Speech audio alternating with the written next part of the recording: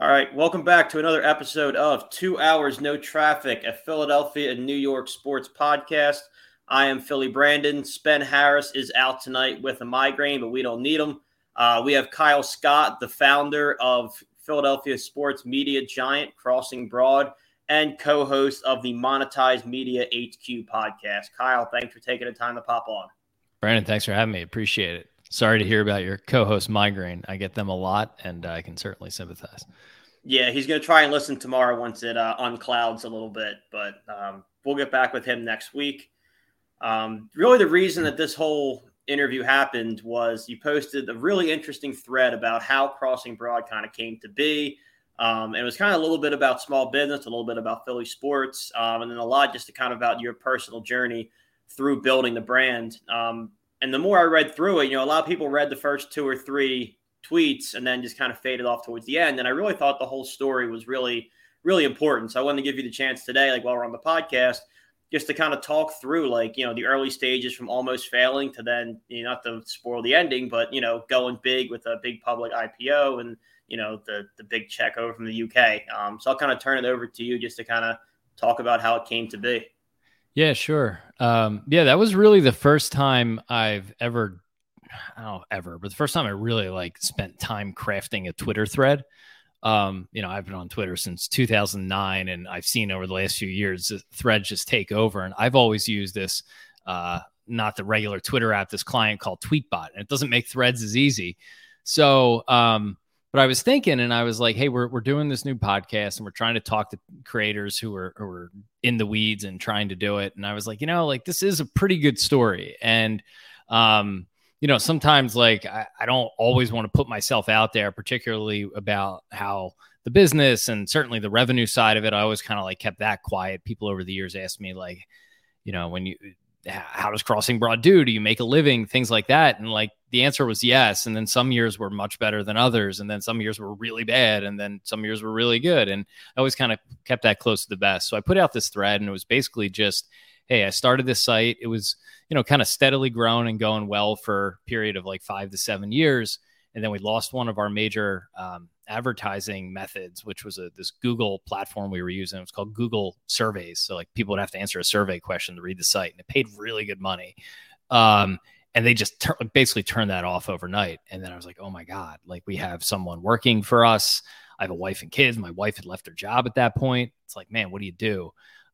So I can go through the story more as we go on, but basically the thread is about, hey, the next few years, trying to piece together things that work, getting a little bit lucky when the Eagles won the Super Bowl that we sold a lot of t-shirts and had really good income from that. And then sports betting gets legalized, and kind of right place, right time thing. Pennsylvania and New Jersey happened to be the first 2 states that really were kind of set to legalize online betting. And I was like, oh my God, I know how much these companies are going to pay to get new customers. I had a background in affiliate marketing. I knew those, the rates for new customers were going to be astronomical. I was like, wow, if we do this right, this could be turned into a real business. And that's kind of what I spent the last 3 to 4 years doing. And then obviously it worked out really well. We got acquired at the end of 2020. And, we're still with that company now, continuing to grow it. Yeah, that was the part where I thought the story got extra interesting because, the few tweets before that were, the Band-Aids and then getting lucky with a couple of writers who gave you enough money to kind of get by for a little while. But then just kind of, just keep bandaging things together until, the sports betting came along, and really was the first time, I guess the sports betting and the Eagles Super Bowl is really the first time you had some sort of stable footing to stand on to where you could start growing instead of just surviving. And we actually had the pleasure of having one of your earlier writers come on the show. Russ Joy was one of my favorite interviews so far, just as far as a true Philly guy at that moment. And it was so crucial to get the right guys early on. What were you looking for in those first couple writers to start growing this blog out? Yeah, it's really good question. So funny story about Russ. I put in the thread that there was a month where I paid him instead of my mortgage, which was true. It was hey, Russ is hey, you owe me for 3 months. And I was like, well, Russ is one of our guys, and we know this is going to go well. So, I think that sort of thing speaks to anyone who runs a business where, there's times you just got to make a hard decision and kind of take a leap of faith and double down. So, but Russ is one of our most important guys, and he's got a really interesting story. He was a teacher And in 2017, I had wanted to start this podcast. I wanted to do a morning show 3 times a week, 6 a.m. It was kind of a heavy lift. And I put out a tweet looking for people. And I got responses from a bunch. And then Russ was someone who had no real like formal background in sports, but he sent a sample audio tape. And I was like, this guy sounds good. He's eager. He was half the battle was being committed to getting up at 6 a.m. and doing this. And he said, hey, I can get this in before I go off to school and work and all that. And then the other guy who hit us up was Adam Lefkoe, who's, now pretty big at TNT. And at the time he was, he was with Bleacher Report. He wasn't as known as he is now, but he was certainly known. And I was like, well, this is great. He can kind of he's got like more of the broadcasting chops than we do. Russ brings the fan opinion and I'm somewhere in the middle running this blog. So that's how I got to know Russ. We started doing that for a while. And then it turned out Russ was also a great blogger. And I was like, dude, you can write for the site too. And we'll pay you on the side to do that. And then he was really good at writing some of this betting content that was important for the business. So I was like, hey man, I can pay you more to do this because this is making money. And, eventually last year we finally hired him full time, even though he'd been like heavy freelance for about 2 to 3 years. 2 to 3 years before that. But bringing on all those writers. So back in 2017, we got an investment from 2 local guys, Mike Iredell and Jeff Wool, who were tagged in that thread. One of them's a cardiologist. One of them's a local business owner. They were fans of the site. I think at some point I had mentioned that like, hey, like wink, wink, I'm kind of looking for investors. And both of those guys are like, yeah, we like the site. What do you need? And we had this plan. It was at the time where subscriptions were starting to get big. The Athletic was getting some traction. And we're like, we're going to go hire like some marquee Philly names. And I had reached out to, enough time's gone by here, but I reached out to like Jimmy Kempski. I had reached out to, I'm trying to think here, Charlie O'Connor, who covers the Flyers. Derek Bodner. I mean, we tried like everybody who's who of Philly Twitter. We're like, we're going to see if we could pay these guys, give everybody a little bit of stake, and then create basically what became the Philly version of Athletic. And all of those guys said no for one reason or another. And I appreciate it. Jimmy has got a really good gig with Philly Voice. Derek Bodner was going to the Athletic, right? So these guys, the train had kind of already left the station.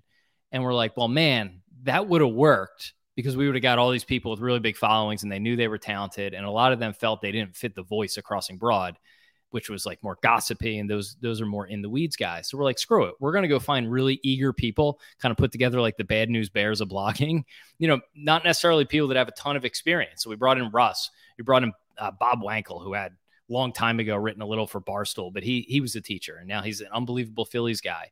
We brought in Anthony Sanfilippo, who had been covering the Flyers and was probably the only real name we brought in. And then Kevin Kincaid, who had done some TV production work and a little side blogging, became our head writer. So we pieced together all these guys who didn't really have followings, but they were all really good writers, really passionate about the local teams and eager, had always wanted to do this. And in the long run, that wound up working out better because we got guys who were just truly devoted to the site, who have gone from part-time freelance to part-time to most of them are now full-time with good careers and benefits doing this. And but it was kind of like a ragtag bunch. I remember the day we announced like our new team and all the people in the comments were like, well, I've heard of Anthony, but who the hell is everybody else? And, why should we pay attention to these people? And now for my money, Bob's the best guy on the Phillies beat. Kevin's the best guy on the Sixers beat. Russ and Anthony are it for the Flyers as far as I'm concerned. So, and then we got Phil Kydell and Tim Riley and, we've had some others, help us out along the way. And it's worked out really well. Sorry, it was a long answer, but it was a really cool ragtag group. And like, they're all still with us pretty much. And that's kind of the neat part of doing it, like the way you guys did it. And that's why I like reading Crossing Broad more than I like reading other stuff. I mean, I follow like all like you said, all the heavy hitters for like Eagles, Phillies, Sixers, for like quick blurbs here and there on Twitter. They're great because they're getting the first scoop. Right? If I'm going to sit down and like read an article, I enjoy reading Crossing Broad because oftentimes it's written the way I would think about the team or the way I thought that game went. And it's because you have guys who were fans first and became writers instead of media personalities who you brought on to be a writer. It feels to me at least, and correct me if I'm wrong, that Crossing Broad's allegiance is like really to the fan first and then, teams, organizations, partnerships, whatever else, because, you guys were fans when you started writing for it. Yeah, totally. It's really hard because we have credentials now to most of the games, but our guys do a really nice job of staying the allegiance to the fan. For the longest time, in the beginning, I couldn't get them. We were too snarky and too small, and most of the teams would have laughed at us those first few years. But then as time went on, people would always say to me, like, do you want credentials? Do you go to the games? Do you go to all the games? Right. And I'm like, I live in Horsham and now I'm all the way up by Doylestown. I was like, I'm far. I can't go to every weeknight game, and nor do I want to, because you get there and you kind of have to play the PR game.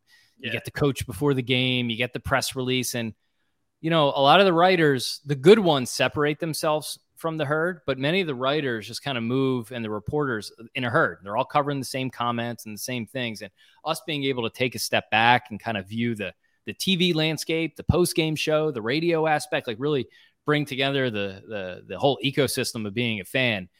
Being away is actually very helpful from that standpoint. And it's allowed us to keep that fan voice. And I always preach to our guys, Kevin Kincaid goes to most Sixers games, and Bob goes to lots of Phillies games. Anthony and Russ are at almost every Flyers game, or at least they were sort of pre-pandemic. And I'm like, guys, when you're down there, just remember who you're writing for. You're not writing for the PR department or other writers. You're writing for the fan. And honestly, sometimes it's easier to take people that are talented and passionate and turn them into, I'll use journalists in air quotes, but someone covering the team. Because if you find someone who's kind of schooled and has been in the media for a while, they have their processes, and it's almost impossible to break that and have them fit, what our site is. Yeah. And then you end up sounding like every other site, which, it's hard to compete when you started the way that you started. It's hard to compete with like NBC Sports Philly when they're backed by, a major network and Comcast and all this stuff. You have to kind of exist in a different space. But one huge thing did go your way. It seemed like there was a big turning point when the Eagles went on that Super Bowl run and then inevitably won the Super Bowl. Could that have possibly come at a better time for you guys? Or is that seemed like lightning in a bottle? Yeah, it was well timed. So that we had raised a little bit of money and brought on our ragtag group that previous September. So September 2017, August, September 2017, we got started. And we basically, since we had wanted to do the subscription model, we figured we're going to have about 6 months of runway to bring people on. And then we're going to get subscriptions, and that'll give us nice recurring revenue. And by the time we get to 6 months, we should be good and breaking even. Well, as I put in the thread, like the subscription thing really didn't work for us because it was all kind of built on the idea that we were going to bring in like these big names. We're going to bring an audience with them. And most of them said no, for better or worse. So we had the ragtag group. We got some subscriptions, but not a ton. It was like, all right, but we got a really talented team. The site is good. The traffic is good. Like I feel better about the content than ever. So let's just find a business model now. But as we're getting to, January of 2018, we're like 4 or 5 months in, and I'm looking at the revenue, and the revenue is like good. Our ad revenue was picking up. We had some other opportunities, some t-shirts here and there.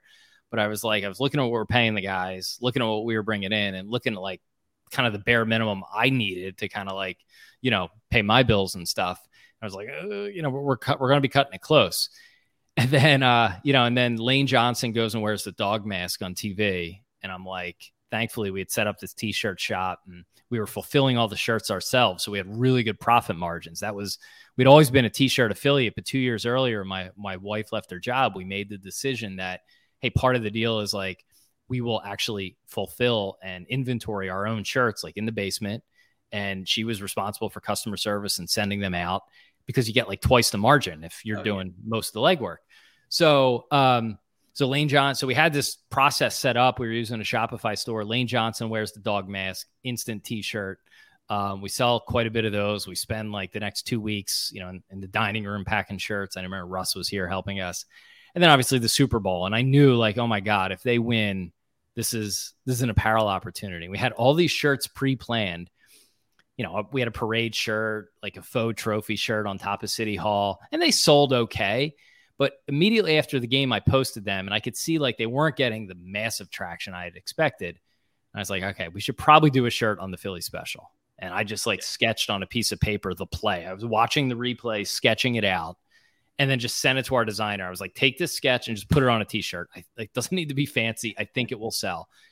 And then like by the next morning, we sold like $12,000 worth of shirts in like the first 8 minutes. And I was like, okay, we got a winner, you know? And then obviously Jason Kelce does his speech that Thursday or Friday and at the parade. And, that was another shirt. And that gave us, hundreds of thousands of dollars of revenue over like the next month and a half. And it was like, okay, could take a deep breath. It wasn't going to last forever, but it was like, if nothing else, we got a year or two of kind of payroll to make work here. Yeah, I mean, obviously the Super Bowl is one thing, and I want to get into that in a second, but just the amount of profitable opportunities that come out of one run. I mean, you got to figure you get Philly, you get the dog masks, and then you get the Hungry Dogs Run Faster, all within about a 4-week span. I mean, you literally would sell out of one design, and then by the time you launch the next one, there's already another like flashpoint moment you got to cover. I mean, I love that team for so many reasons, but I mean, the personalities on that team were probably second to none. That as far as I can remember, at least. It was, it was wild. I mean, sometimes you do get those, I guess with any championship run, you're going to have these special moments that you can kind of commemorate, but getting something is like an outlier at the dog mask and obviously the speech just created such an opportunity for everybody. And I remember being at the parade and, we were selling a lot of the Philly special shirts all week. And I was on the phone with like our supplier and, how are we going to do this? Right. And we got to ship these now. And then we had a hotel in the city. And then Kelce gives a speech. And I remember sprinting back to the hotel, grabbing the laptop. We had the designers guy in Cincinnati, so he probably wasn't watching. I was like, this just happened. And I gave him some ideas for the shirt. I was like, get me something. And by that night we threw something up and, it was by Friday morning, we posted that one. It was crazy. It was crazy. And it was a sigh of relief because it was like, okay, if nothing else, Crossing Broad continues to exist for 2 more years. And we kind of figured out beyond that. Yeah. If nothing else, we just might become like an apparel company at this point. It's a totally different thing. I spent the next 6 weeks in my garage stuffing T-shirts, and I had neighborhood hood kids here helping me, high school kids. Some of the guys came up, my wife, like parents, you name it. If I knew them, I called them, and they were in my garage putting shirts in envelopes. Yeah. Obviously, if you want to like read more about the thread, it's all on Twitter. Our page will retweet it, so you can check it out. But just even existing just outside of that explanation of itself, Crossing Broad and then your whole story in general, at least to me, kind of hit a bigger theme in that sports in Philly and in the surrounding area is just it's bigger than a game that you go watch. In LA, you have so many other things to do, so you go and watch a game. Miami is similar. Philly, you have so many people like yourself where, I mean, these games are your livelihood, the passion of yourself, Russ, Kevin, everybody else who's there. And a lot of people don't get that. If you're not from around here or if you're not like a diehard Philly fan, we come off a different way. So can you just kind of try to put into words like how sports to you has been bigger than something you go watch or something you watch on TV, like what Philadelphia sports really means to yourself? Yeah. I mean, to me, and I think, everybody listening and all of our readers and all that, Philly is such a provincial town. Boston's pretty similar. Philly, has just a bigger footprint in terms of the suburbs and the metro area, but maybe not. Boston's got all of New England, but they're very similar in that regard. And people don't leave Philly. People grow up here. It's a legacy thing. You root for the team because you grew up doing it, because they grew up doing it, and your kids and my kids are doing the same. And cities like New York are certainly, there's loyal fans in all cities and especially New York, but there's a lot of transient people and, international people and people from all over the country go to New York to work, and Chicago a little bit the same. And LA is obviously the same. San Fran is Silicon Valley, but Philly is different. And it's a part of people's lives, sports, it's traditions. And it's not just the games are a big part of that. But the example I always use is, whether you like him or hate him, Angelo Cataldi has been doing this forever, right?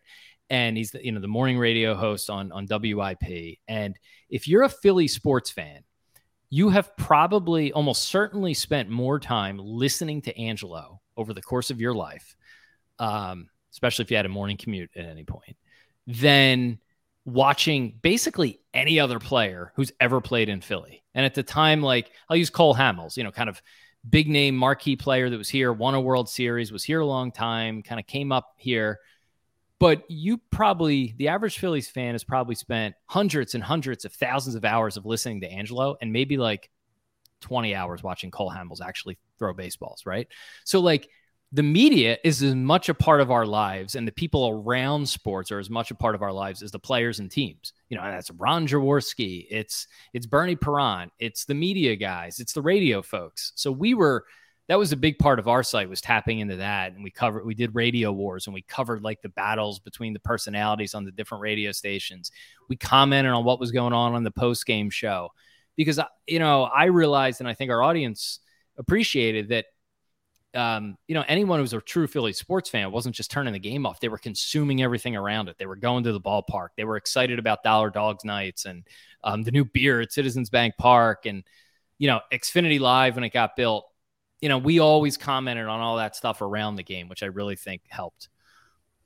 Yeah. I mean, I'm just for myself, like, you know, following on Twitter and all, like, you know, I found myself, like I'm a diehard Sixers fan. I follow everything in Philadelphia, but everybody has that one sport. And for me, it's basketball. So I'll find myself watching the pregame, the game, the postgame interviews when Doc says something infuriating, the rest of that reaction, and then probably even Sixers outsiders for a while after that. And that's not uncommon. I mean, for fans here, like, you don't just turn the game on or like scroll your phone idly while the game's on. Like it's a 4-hour viewing experience. And to your point with the radio, I'm personally not a huge fan of WIP. I think sometimes our sports media in Philly is one of our bigger hindrances, but it's an institution. Like you were saying, like I still listen to it, whether you like it or not. Like, you're going to tune in, you're going to talk to people about, you know, what blasphemous stuff they may have said that morning, that afternoon. And, you know, and that's why they're almost the sixth team in Philly is the media. So and that's what I love about it. As much as I would like to leave Philly at some point, I can't imagine going to another sports town because it would never live up in my opinion. It's such a way of life for people. It really is a way of life. It really is. And the media folks are so competitive with each other. I mean, Les Bowen punched Jeff McLean once, you know, 2 Eagles writers down at the practice facility, you know, and they cover it. The Eagles are covered like the White House. They really are. The attitude and demeanor of the reporters in that room with the coach is the same as the reporters talking to the White House press correspondent. It's bizarre. It's bizarre, but it's uniquely Philly and a few other Northeast cities. And that's the interesting part about it being uniquely Philly. And I'm always brought back to, there's a great clip that came up when Ray Didinger announced his retirement. And it was a video of him. It was during the Super Bowl, and it was him on a panel. And one of the other panelists, whose name, unfortunately, I can't remember, was, you know, taking the easy shot and kind of disparaging Philadelphia fans, you know, for like, you know, the snowballs at Santa, the booing, and like, you know, all like the cheap shots that you can take. And, you know, on national TV, Didinger took the time out of his day to get vehemently angry, like red in the face, stood up, and just kind of put him back in his place. And that always makes me think, like, you know, what makes us so uniquely different to where almost no other sports fan base quite understands. Outside of, I mean, Buffalo Bills fans are as intense as we are, but I still think that's even a little bit different. Like, can you pinpoint anything in Philadelphia fandom that makes us so unique from every other sports city that this country has to offer? Yeah, I mean, there really is an underdog mentality, and this will probably speak to your audience, but like Philly is always going to be in the shadow of New York and Washington in some ways, right? You know, you got the nation's capital 2 hours south. You got, you know, the greatest city on earth 2 hours north, right? And Philly's kind of stuck in the middle, and it's very provincial, and it doesn't have the big money and development in Wall Street like New York has, and it doesn't have the seat of political power like DC has. Yet the country was founded here, and it's a big market, and it's got great sports teams, and it's got a booming city and business and Comcast. You know, I mean, there are big business and opportunity here, but I think just as a town, it's a very blue collar town, so there's an underdog mentality to that, and then people don't leave here. And then we've been stereotyped, you know, in some cases rightly, as gruff, and we are like that. We are, and we have to own that. Town. But we get this bad rap because of it. And then you could look at some truly horrific things that happen in other stadiums. You know, fan is killed in Kansas City. There's been gang violence outside like Dodgers and Giants games. These things have happened. Over the last 10 years. I remember us blogging them. Like, people have been stabbed outside of games. People have been killed. Like, there have been horrible fights at every NFL stadium and Philly, right? Yeah. But anytime the littlest thing happens in Philly, everyone just sort of, gloms onto that stereotype. And I think we get our backs up, and that's where we kind of just get this herd mentality. Like, we're always backed into a corner, and we kind of feel the need to live up to it sometimes and then defend ourselves against it when outsiders call us on it. But the reality is, I'd wager there are less truly horrific sports things that happen here than elsewhere. We just boo a lot, and like, we're hard on players, but it's all like, it's not like actual violence usually. No, yeah, and even as recently as, I want to say it was a month ago, Yankees fans were throwing trash cans onto the field. It was a news story for about a day. Right. You still hear about snowballs at Santa from people who weren't even alive, myself included, when that happens. So, I mean, that's just kind of the hypocrisy of the whole thing. Yeah, you won't hear, those things don't stick with other teams and cities. I think that's where we get really bothered. It'd be one thing, it sticks with us, but like, it doesn't stick. I can't even recall. I know we've blogged dozens of them over the years, but I can't even recall like a specific incident, because it just kind of comes, and even in my mind, it just washes through, and it never sticks with that team or city the way anything that happens in Philly seems to really stick here. Exactly. And this I didn't even go over on the rundown, but just the way this has been going, I'm dying to hear your opinion on it.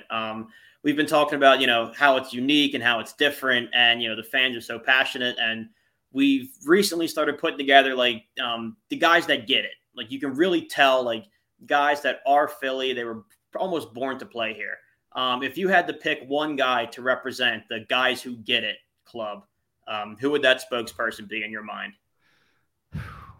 Man, I mean, there's been a lot over the years. I mean, it depends. Like, we love to me, Chase Utley is like my sports hero, right? Yeah. And I don't know if he necessarily got it.